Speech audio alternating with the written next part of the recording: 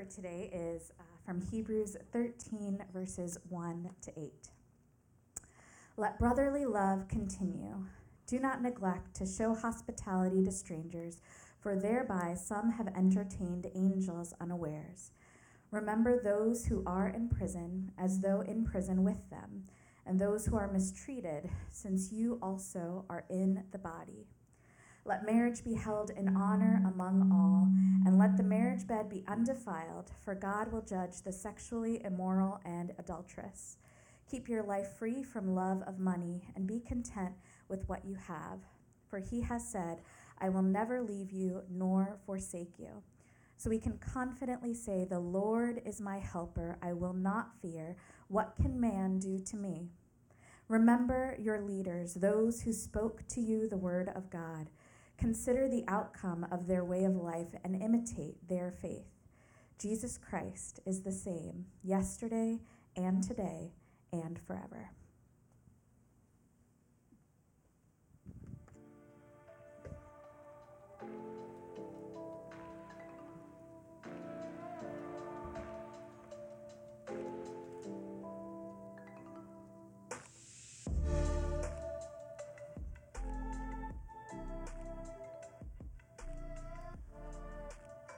All right. As I was saying, in this metaphor of the journey, last week, what Jalen preached was this beautiful vision that what we as followers of Jesus approach is not the terror of what the Old Testament people of God had to approach when they came to God, unsure of what was out ahead of them, unsure of their worthiness to stand in his presence. And the image that the author of Hebrews uses, which is a very real one, it's not a metaphoric one, is the image of Mount Sinai, this very frightening sort of full of different natural phenomena, spiritual phenomena that clearly set the people in this place of terror and awe when they went to approach it. He says, that's not what you're approaching. You're approaching something much different. You're actually now welcomed confidently into the throne room. You're welcomed into the presence of God, not because something fundamentally has changed about your worthiness, but you've been made worthy by Jesus, who has created a way. And one of my favorite scholars that has been really helpful in just my studies and all of that, a guy named George Guthrie, who's dedicated his life to the letter of Hebrews, is he says that having been swept up by this vision of a pilgrimage on the way to this heavenly gathering that we talked about last week, now what the author does is he plants our feet firmly back in our streets. He gets really practical. And this is a constant rhythm of the letter of Hebrews, is this incredibly rich, provocative, theological vision of who Jesus is, what he's doing now, standing at God's right hand, interceding for us, and our welcome into these heavenly realities where we can boldly approach the throne of grace. And then he gets us right back into, okay, but what does this mean for me now? What does this mean about everyday life? Because we're not to be solely people who, as followers of Jesus, who meditate on these incredible ideas about God, who ruminate on different theological realities and doctrines and all of these things, and actually do nothing with it. That's to not only, it's not just a half-hearted, halfway understanding of the faith. It's really no understanding at all, because unless these things translate into actual action, into changing the way we interact, and I like what Guthrie says there, in our streets, in our homes, in our places of work, then this is really of no use to us at all. And we've seen this in various books of, particularly of the New Testament that we've worked through. Think of James, who says faith without works is what? It's dead. It's dead. It's useless. It's not even half alive. It's utterly dead. We see this in the teachings of Jesus, where Jesus himself says, to come to me is not to merely assent to some truths about who I am. It's to take up a cross daily and to submit yourself to the yoke of my teaching, of my training, of my development of you. And the biblical word for that is discipleship. And that's really the concept that Hebrews now turns to in chapter 13 in what Rachel just read for us. And really what you hear here is nothing brand new if you have any familiarity with Christian faith, with the scriptures, is really what he's bringing us back to is the basics. And yet here's what I think is going on, and here's what I think is going on even for a community like ours, or maybe especially for a community like ours, is in seasons that are especially difficult and complex, and can I get an amen that this has been an especially difficult and complex season,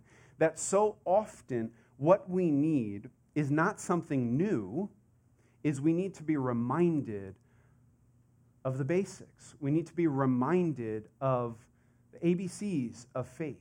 We need to be reminded, at times even, of what faithfulness has looked like in the past and to return again to those things. And that's what he's doing here. Listen to the language of these opening verses. Let brotherly love continue. Let brotherly love continue. Now, he has just spent all of this time and energy and space in this letter articulating how it is that we went from spiritual death to spiritual life, what we will celebrate today in Praise's baptism. He has spent all of this time talking about how going from spiritual death to spiritual life, one of the foundational blessings of it is that we are now adopted into the family of God, that we can call God Father with confidence. We can have the audacity to approach this utterly holy and other one and call him Dad because we've been brought into this family by a great and better older brother who has done what is necessary, who has paid the price, not just for himself, but so that, to use Hebrews language, so that many sons and daughters might come with him into the family of God. And notice what he's doing here is he's saying, okay, all of that is beautiful. All of that should get an amen. All of that is stunning that we are children of God by the grace of Jesus. The implication in our streets, the implication in our homes, the implication here at Jacob's Well is that means the follower of Jesus to your right and to your left is nothing less than a sibling in light of these realities, and therefore is worthy of brotherly, sisterly affection from you. Do you see how that takes some very heady theology and lands it in our laps, especially in a season like this? He says, you got to love each other like your siblings. Now, a lot of us might associate that with negative things, sibling rivalries and tough things, and I have two boys, and we were talking about this week, is the uniqueness of that relationship. I grew up with a sister, and my wife grew up with a brother, and so we didn't have the same sibling thing going on. And right, there is this sense in which you can be worst enemies, but more often than not, best friends, and those can kind of jump back and forth. Here, obviously, we're emphasizing those moments where you look over it and you say, man, is there a deeper friendship than what these two boys share? Right? That's the brotherly affection. The word here is one that you're probably familiar with. Anybody have a guess of what the Greek word is? You can flex on us a little bit. Brotherly love. Not agape. Good guess. Yeah, Philadelphia. Very good. Yeah, the city of brotherly love. That comes from the Greek word. He's saying, let Philadelphia continue. Now, as a New York sports fan, I have issues with that in a certain way. But right, what he's talking about here is that affection. And what I love is, notice what it says. It says, let it continue. This is something that he sees demonstrated in the community currently. He's not saying let it start up. He's not saying, hey, you've never done this before, and so this is something that you need to deeply consider. He's calling on past faithfulness that they've had to say this is something that you need to keep working at. And I think that this is meant in two ways. It's meant as an encouragement to them to say, you've done this before. You know what this looks like. Maybe not in a season this hard and complex, but you know what it's like to care well for one another. I've seen this in your midst. You are a church that loves each other well. You are a community that has figured out how to care for one another's needs in other times. Let that continue. Keep working on that. So there's encouragement in that, but there's also challenge in that. Because he's saying it takes work to keep doing this. And this feels really in season for us as a community. I have simply never, in all of my years, and I was here the second Sunday we met on our founding pastor's couch, I have never, ever seen our community go through more difficulty, more complexity. And therefore, I have never, and we're just going to go ahead and name this over the next month, because we feel like if we don't, then we can't actually experience healing and move forward, is I have never experienced a season that's done more damage to our church, that has separated us, that has isolated us, that has created suspicion of one another, that has taken good friendships and made them distant, and then created this sense of, well, who goes first now, right? Like who actually takes the first step? Oh, it's so awkward because we haven't spoken in so long. And so much of that is deeply understandable. It really is. I don't know that we had another choice than to experience this the way that we have, which is as profoundly damaging to many of the relationships in our lives. And so it's going to take work, hard work, to move increasingly back toward one another, back toward brotherly and sisterly affection toward one another. But we want to say that we as your leaders are committed to that work. We're committed to that work among ourselves, and we want to see that work among the wider community. Because these are we got to get back to being a family. We got to get back to looking across, right? And some of this, honestly, is because some of you are new to the community. And you're like, how do I feel like a brother or sister, people I've never even been around, right? We're aware of that barrier, right? Like we just need to kind of be together a lot. You probably look around the room and you say, I don't know that I know many people here. That goes for those of you who've been around a long time. That goes for those of you who are new. And so we got to work at this. We're going to have to make commitments to each other to actually show up when we can, even if that's God bless us, Zoom call, right? To begin to move back toward being able to look around this room and say, this is not just the family of God, this is my family. Let brotherly love continue. Do not neglect to show hospitality to strangers, for thereby some have entertained angels unawares. There you go. It's like a very hot take verse, like out of nowhere. It's like, what was that last part? Let's talk about the first part. Do not neglect, and this word neglect, right, it's the right word. Again, we're talking about things that tend to go to the sides in seasons of exhaustion and difficulty and get neglected, right? He's not saying you hate this. He's not saying you unhospitable, horrible people. He's saying, no, this tends toward neglect. Tends to be like that houseplant that never gets watered, and then you look over and you go, I'm so bad at this, right? Like, I'm so bad at the houseplant thing. Well, so many laughs on that. Clearly, we have horrible, horrible gardeners in here, right? Like, we've all seen this. That's how hospitality can be. Now, here's the interesting thing, right? Like, we can't be in each other's homes by and large, so how do you practice hospitality? Again, what he's saying here is you've done this before, and yes, you're in a new and complex and exhausting season, so you got to figure out what hospitality means. The word hospitality there is an interesting word. It's actually just like Philadelphia. Adelphia is the word for brothers and sisters, and then the philos is the love of.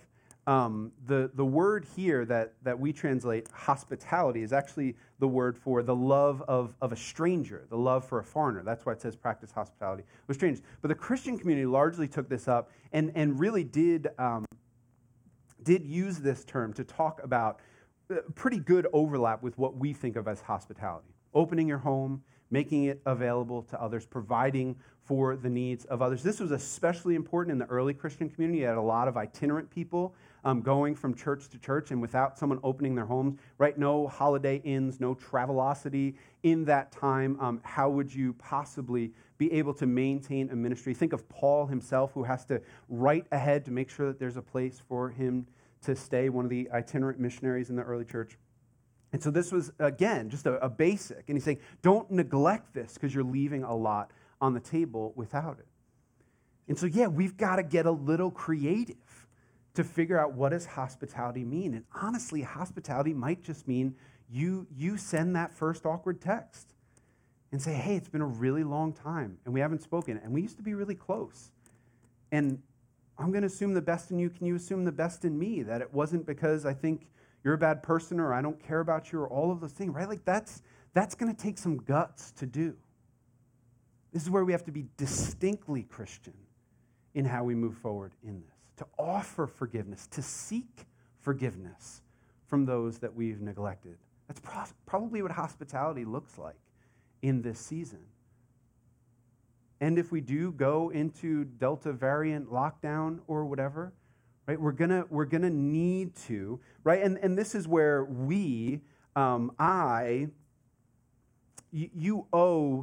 you're owed some coaching in all this, right? Because what I'm not saying is you should be just as hospitable now as you were 2 years ago, or you should have just as wide a circle socially and relationally. No, like I know that we're all depleted. I get it.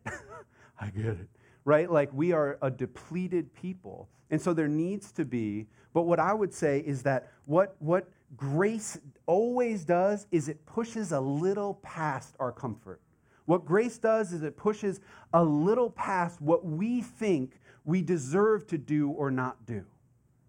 And so whatever that nudge outward is, that's probably what hospitality, it's maybe that next, right? Like there's been a lot of talks of concentric circles of friends in this, right? Like we had our pod and then we had our next group, right? Like it's probably pushing maybe one man out on that and saying, hey, how are you? Hey, it's been a long time.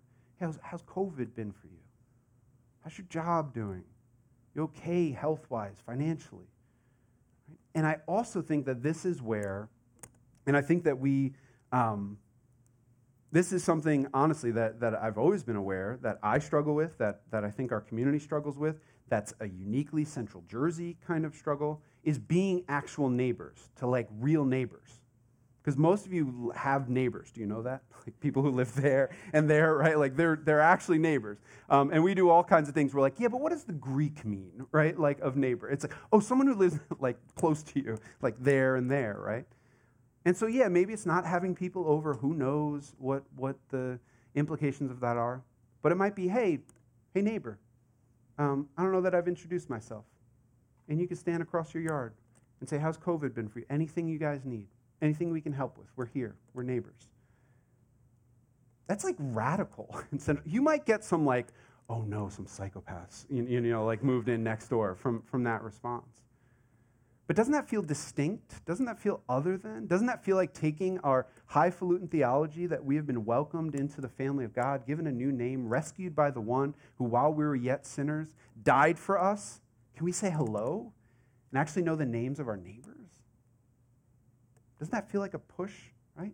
We're not asking for fireworks here.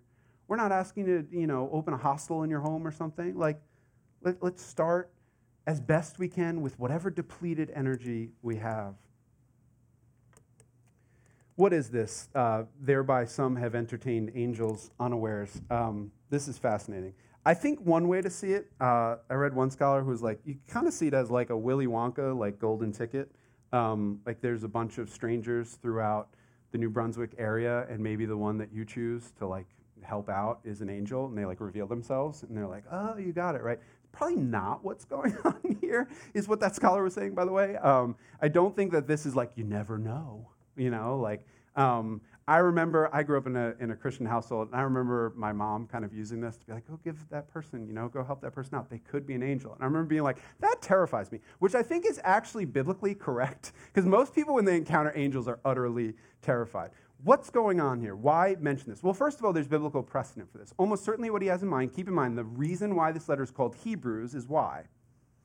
Because it is written to a bunch of Hebrew people, a bunch of Jewish, very familiar with, his audience is very familiar with the Old Testament. And so when they think of, wait, who has entertained angels unaware? We go like, whoa, is that some just like dropped from heaven insight that he gets? No, this has biblical precedent. This is what happens, particularly in stories in Genesis. Abraham and Sarah have angels show up to them. Lot has an angel. Gideon in Judges 5, or Judges 6 has an angel show up. Manoah, and they all show up as kind of strangers, as kind of wandering people. So that's almost certainly what he's getting at here. But why mention it? I mention it. I thought a lot about this week. I think it's easy to say that, well, what he's saying is you never know. It could be an angel, And so, like, if it is an angel, they're extra worthy of you, like, treating them kindly because you don't want to mess with an angel. But actually, the more I thought about it, angels have already been mentioned in this letter. And this, you have to have been with us for a little while and have some retention of what we've talked through. All the way back in chapter 2, we get a lot of language about angels. And do you remember what the whole point of talking about angels was? It was that someone is superior to angels. Who? Christ, good. But who else is superior to angels? Does anybody know this? This would just be extra bonus. Who? We are. We are. In chapter 2, the whole argument that he makes about angels is he says, as stunning as angels are, as amazing as angels are, it is actually not to angels that God has given the responsibility to bear his image in the world. Now, that has gone very wrong, but this is why when Jesus comes, he doesn't come as an angel, he comes as a human being, because it was always meant to be a human being who would perfectly embody what it meant to be an image bearer of God. To be who God would be and to do what God would do if he were physically present here. That was the dignity, the unique dignity given to humanity. And therefore, humanity is actually, in that way of looking at it, of superior glory even to the angels themselves. This is why when Jesus comes, he comes to restore our glory. So why mention, hey, practice hospitality towards strangers, because some, in doing so, have entertained angels unawares. It's saying, he knows that our first response is like, oh, angels? That's amazing. Imagine having an angel in your house. Like, for real. Imagine having a cup of coffee with an angel. And he's saying, you think that's cool? What you pass every day are image bearers of the Creator himself. What you pass every day are the ones whose redemption the angels are looking in on. Say, did it happen yet? Has humanity been rescued yet? Because we know that they're the ones favored of God, who bear his image uniquely. C.S. Lewis, sweetie, is my phone over there? Sorry. I just got to send a text. No, I'm kidding. There's a quote on here that I want to read for you. C.S. Lewis once put it this way. He said, "It is a serious thing to live in a society of possible gods and goddesses. To remember that the dullest," by the way, those are lowercase g, "to remember that the dullest, most uninteresting person you talk to may one day be a creature which, if you saw it now, you would be strongly tempted to worship, or else a horror and a corruption such as you now meet, if at all, only in a nightmare. All day long we are, in some degree, helping each other to one or the other of those destinations. It is in the light of these overwhelming possibilities, it is with the awe and circumspection, the carefulness proper to them, that we should conduct all of our dealings with one another, all friendships, all loves, all play, all politics. There are no ordinary people." That's stunning. "Remember those who are in prison as though in prison with them, and those who are mistreated, since you also are in the body." Here he's talking about proximity to suffering, as we've said many times over these last couple of years, and deep empathy with suffering. He's saying, remember those who are in chains. What it literally says here is, remember those who are in prison as though in chains with them. It's a very specific word that he uses here to talk about being, it's a word that's used in Acts when Paul is chained with someone, like Silas, or he's chained with someone on a ship being taken by guards.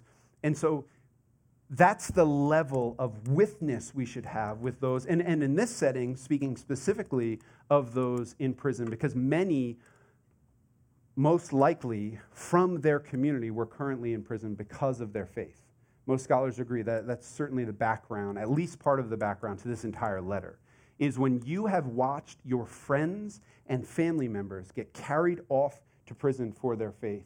I mean, imagine the level of exhaustion, the level of suffering. And could this feel more timely given what's going on in the world right now? What's going on in Afghanistan? The unbelievable amount of suffering that Christians are going through currently and are anticipating as time goes by. He's saying we've got to do the hard work again of saying, man, what does it mean to really, even for a moment, imagine ourselves in that position? Again, this is a distinctly Christian approach to it. It's not just say, wow, that's terrible. God bless the USA. I'm glad I'm here. Right? These are brothers and sisters. Again, this is family of God that we're talking about. And even if they're not Christians, these are, as we just talked about, image bearers of God, worthy of dignity, worthy of protection, worthy of the preservation of life, whether they're believers or not, going through these things.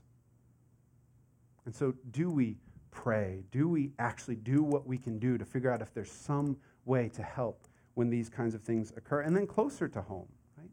Those who are suffering in our midst, listen to what he says. He says, and those who are mistreated, since you also are in the body.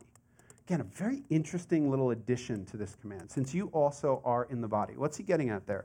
It seems like he's probably toying with, if you're familiar with the scriptures and kind of tracking along and haven't zoned out, you probably went one of two ways. Since you also are in the body, one way to see that is you've got a body. And mistreatment here is almost certainly a euphemism for torture and imprisonment and the things that he's just named. He's saying if you have a body, you know what it's like for that body to suffer somehow, some way. And so it shouldn't be that hard for any of us to put ourselves in a place to say, I know what pain is like. And when you're going through pain, I choose that even for a moment to say, yeah, I know what it's like to have a body that can be in horrible pain and suffering. The other thing that you might have thought of in saying, because you also are in the body, is what? What body are you in? Yeah, the body of Christ, right? This New Testament metaphor for the people of God. To say you're talking about someone who is also part of the body. And this is something that the Apostle Paul says more explicitly elsewhere, where he says, if one part of the body suffers, what? All suffer, exactly. And you know what this is like. We all know what this is like. Ever had a toothache? Right? Did your toes hurt? Kind of, right? You're kind of like, everything hurts. Ever had an earache? Right? There's certain kinds of pain that the body goes through that you just forget everything else. And no one could tell you, let me name the things that don't hurt right now. You're fine. Like, I know you have a right earache, but like your left ear is fine, so come on. Yet this is what we so often do to each other. I know you're hurting, but I'm okay, and it'd be a little bit taxing on me to really enter into that, to really ask you how's it going, to ask the deeper question of what's it like to be going through that. This is empathy being called, again, a distinctly Christian way of moving toward suffering and pain instead of ignoring it. Let marriage be held in honor among all, and let the marriage bed be undefiled, for God will judge the sexually immoral and adulterous. What he does here is now he transitions in this one verse. He's talked about the kinds of loves that we need to give ourselves to, and then what he's going to start talking about are the kinds of loves we need to avoid. It was the great North African theologian Augustine who said there may be no better way to think about what God does in the life of the believer, what discipleship is, than rightly ordering our loves. That the fundamental problem with the human condition is we love the wrong things, or we love the right things wrongly. We love them too much. We are to love God first and foremost. We are to love others in deep connection with that. And yet so often self-love is the thing. Self-fulfillment. The gratification of our desires are the things that we pursue first, foremost, with the greatest focus. And the work of Jesus is to rightly order that, because actually, though we learn this from the beginning of Scripture all the way up until the mess of modern celebrity culture, the pursuit of self-gratification is actually the road, given the way the human machine is built, toward destruction, toward self-destruction. And that actually true freedom, and we know this from the opening pages of the Scriptures, all the way up until now, and the kinds of people that we actually admire and revere. We know that true human freedom is found in the giving away of ourselves. and the sacrificing toward others. And yet, within our own wrestling selves, we find it really hard, human after human after human, with one exception, we'll get to him in a moment, to actually choose life rather than self-destruction. And so he says, hold marriage in honor. What is marriage other than the intentional giving away of oneself, right? The biblical view of marriage, not the rom-com view of marriage. The biblical view of marriage is that marriage exists to give you an opportunity to live out the gospel in close quarters with another person who is utterly unlike you. That's really hard, like really hard, and really sobering. Because so often we think marriage is the end of the movie where we walk away, skipping, having gone through the hard part of our relationship, which was dating and engagement. And now we get to do the fun stuff and be together every day. And nobody says amen, right? Like nobody says like, yeah, that measures up, right? Like marriage is actually the intentional choice to put someone else's needs first. To enter a dance in which you are always choosing to lead out in pursuing reconciliation with the other, in pursuing the flourishing of the other. That's why it's to be held in honor at all times, because it's a high calling. It's not the only calling. Right? Like we talked about this in our physical discipleship class. There's a calling to singleness that is equally beautiful, has equal dignity. By the way, y'all, Jesus was single. Like, there's an equal, but what he's doing here is he's talking about the love that is necessary there should be protected because it's precious, because it's doing something in the lives of those spouses that is sacred. It is sanctifying them, to use the biblical language of it. It is making them more like Jesus if they're choosing to themselves hold it in honor. You see, you're not just supposed to hold other people's marriages in honor. You're not just supposed to hold up policy that holds marriage in honor. You're to first and foremost hold your marriage in honor and to see it as the most precious thing in your life, to be guarded at all costs from all enemies against it, including your own heart. Hold it in honor at all times. This is why the marriage bed, I love the euphemism there for the kids in the room, the marriage bed is to be undefiled. You don't mess with that. You don't go outside of those bounds. Because do you know what that is? It's the same thing as the next thing that's condemned, which is the love of money, which is, both of these things are essentially self-gratification outside the bounds of God's provision. Anytime we self-gratify outside of where God says joy exists, we are almost inevitably destroying ourselves and we're destroying those around us. I have now had a front row seat to several marriages dissolving, particularly through unfaithfulness. It is a brutal thing. It is a gut-wrenching thing.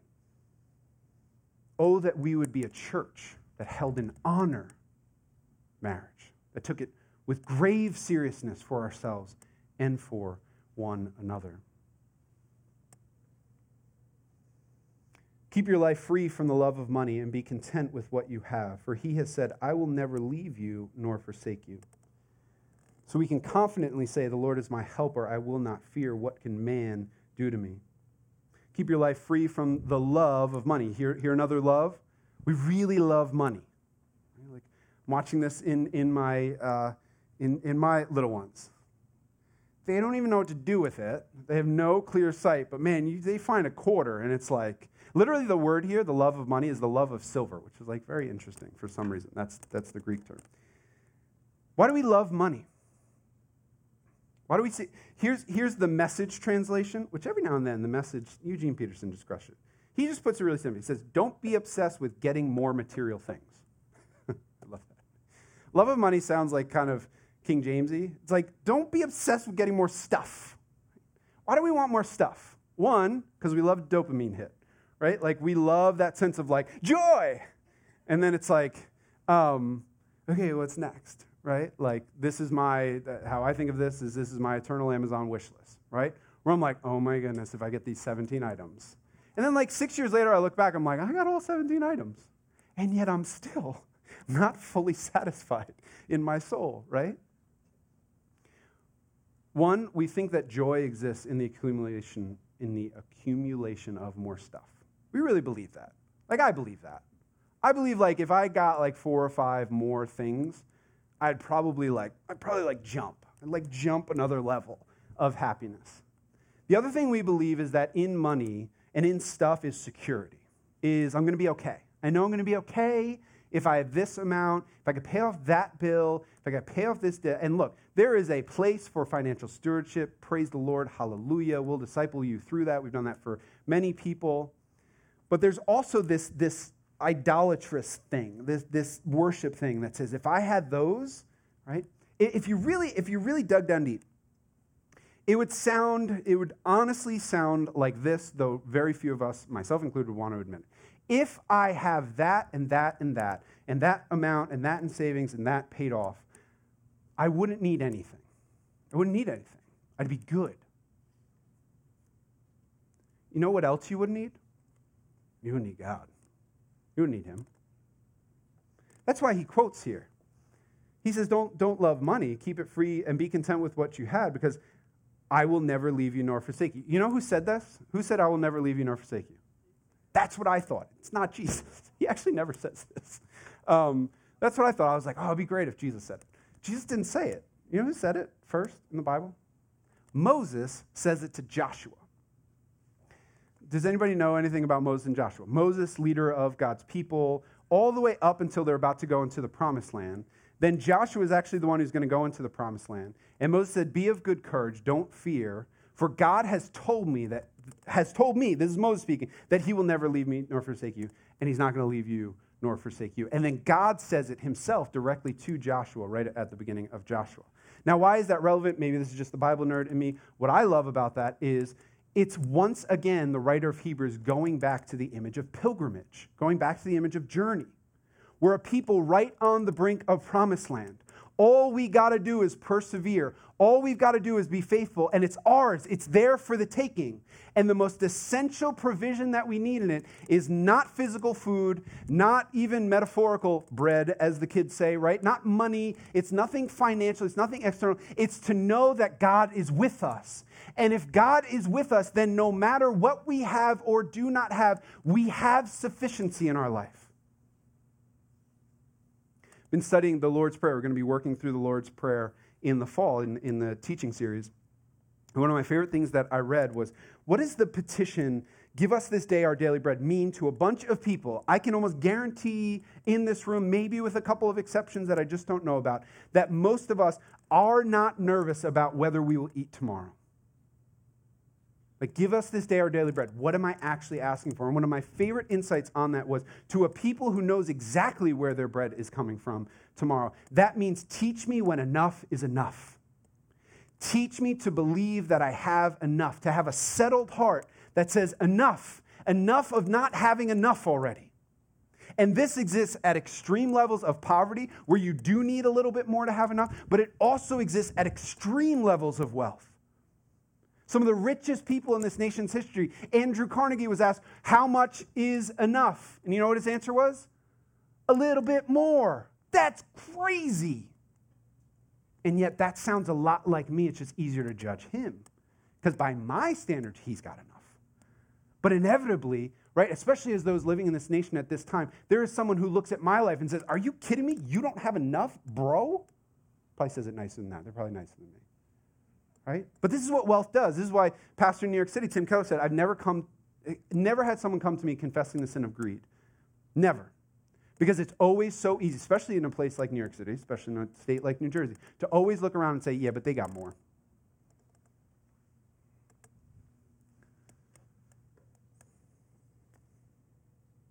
So we can confidently say, the Lord is my helper, I will not fear, what can man do to me? I love this, by the way. He says, so that we can say, he says, keep your life free from the love of money, so that you can say. There are certain truths about God that you can only say on the other side of having experienced it. You can't say the Lord is my helper if you've never cried out for him and said, Lord, you're all that I've got, and actually found that he provides. On the other side of that, you can say, the Lord is my provider. And he's saying, so keep yourself free from the love of money. Say enough is enough. And then on the other side of it, you will be able to actually proclaim from experiential deep knowledge, the Lord is my helper. And guess what else? The I will not fear there is actually, if you know grammar, a passive thing. It's I will not be caused to be afraid. Nothing can make me afraid. He's saying this is the gift of godly contentment. Is you say, what can human beings do to me? My sufficiency is in God.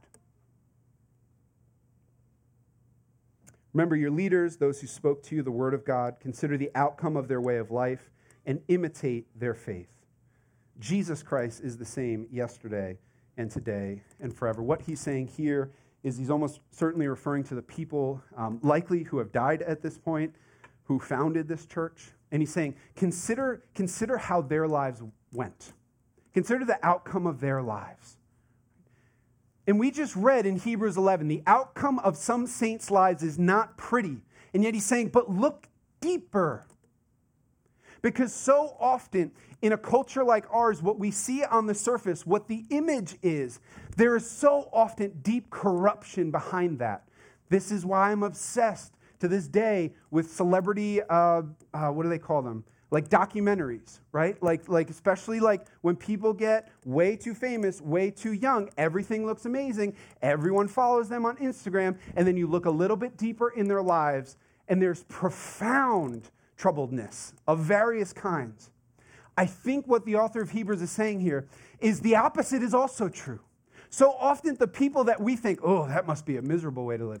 Ooh, they're sort of outside of what culture says the good life is. He says, oh, look deeper. Those documentaries don't get made because we don't want to know what's going on with them. And he says, but be distinctly Christian. Say, yeah, but those are some of the most contented, some of the kindest, some of the most genuinely, right? Like one of the most beautiful things is to be invited into the home of one of these saints and to find like, whoa, things are different here. There's a peace here. There's a calm here.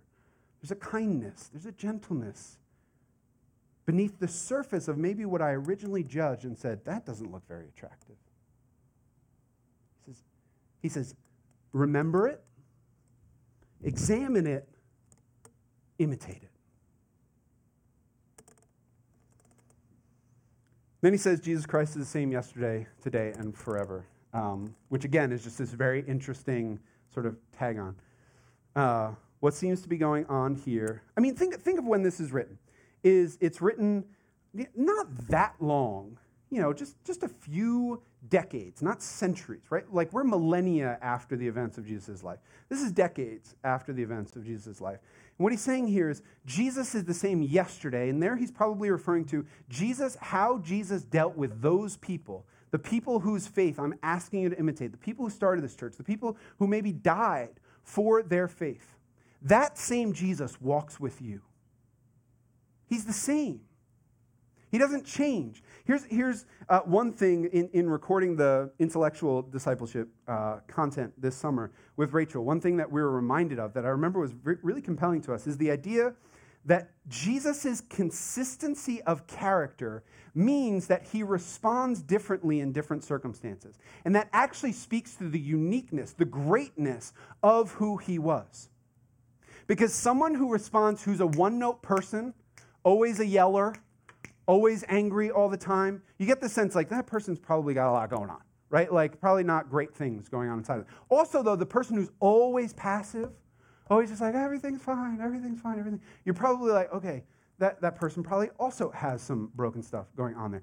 It's the person who is able to somehow have a consistent posture in all of those, but difference of response that's truly compelling to us. I don't know if you've ever had a coach like this.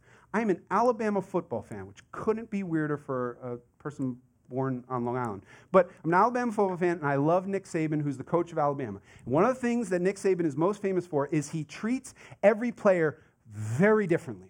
Has a very consistent posture, very consistent thing he's trying to move them toward, but he's totally different in how he approached. Some guys, he's all over them. He's screaming and yelling. Very famous story about a linebacker. Those of you who are into football, all 7 of you, you'll love this. Dante Hightower, I think he plays for the Patriots, or he did play for the... Anyway, Dante Hightower, great linebacker. First day of practice ever that he's in Nick Saban's program, he does something wrong. Nick Saban absolutely blows him up, just blows him up, as he tends to do with new players. It completely shuts Dante Hightower down. Saban immediately realizes, I can't be that way with that kid for whatever reason. And so instead, he takes a totally different approach with this guy. And all he does is he speaks over him encouragement. He speaks over, he's the best linebacker in the country. They're not going to know what to do with you on Saturday. And this guy becomes an All-American, gets drafted really high in the draft. And he's one of the only guys who would say, like, yeah, Saban, oh, super encouraging. Other guys are like, super encouraging. And yet, almost all these guys end up in the NFL. Because there's a consistency of what his intentions are, but there's a difference in his response. That's what's being gotten at here. You have a Jesus who is utterly and totally consistent in his character. His intentions are always good. What he asks of you, he never backs out on. The things that he blesses, the places where he shows up in our stories, the kinds of things that he loves to see his people doing, always the same, always consistent. But I think hearing Jesus is the same yesterday, today, and tomorrow, we can think that he's just kind of this robot. He's just kind of this, like, I am the same, you are different. No. He's this is where the beauty of his personality comes in, is he knows and understands the unique challenges of 2021. But he's calling out the same things from us, and he might do it differently, but he's saying it's the same Jesus. It's the same one who was faithful all the way back then. And I love that he says, yesterday, today, and forever. Here's the reality. None of what I've just said is possible without Jesus going first in all this. Because who is Jesus other than the one who chose to treat us against all evidence as brothers and sisters and to bring us home to the Father? Who is Jesus other than the Philadelphia par excellence? Who is Jesus other than the one who made space for us, who at great expense to himself opened himself, his very being to us so that we could finally know home at last? Who is Jesus other than the one who was put in literal chains so that we might go free? Who is Jesus other than the one mistreated so that a body could be constituted with him as its head? Who is Jesus other than the one who in the unbelievable, tumultuous marriage between humanity and God himself, at infinite cost to himself, was the one who actually pursued reconciliation with us? Who is Jesus other than the one who laid all riches aside, all heavenly riches aside, such that we might go from utter spiritual poverty to overwhelming spiritual sufficiency and, yes, even spiritual wealth?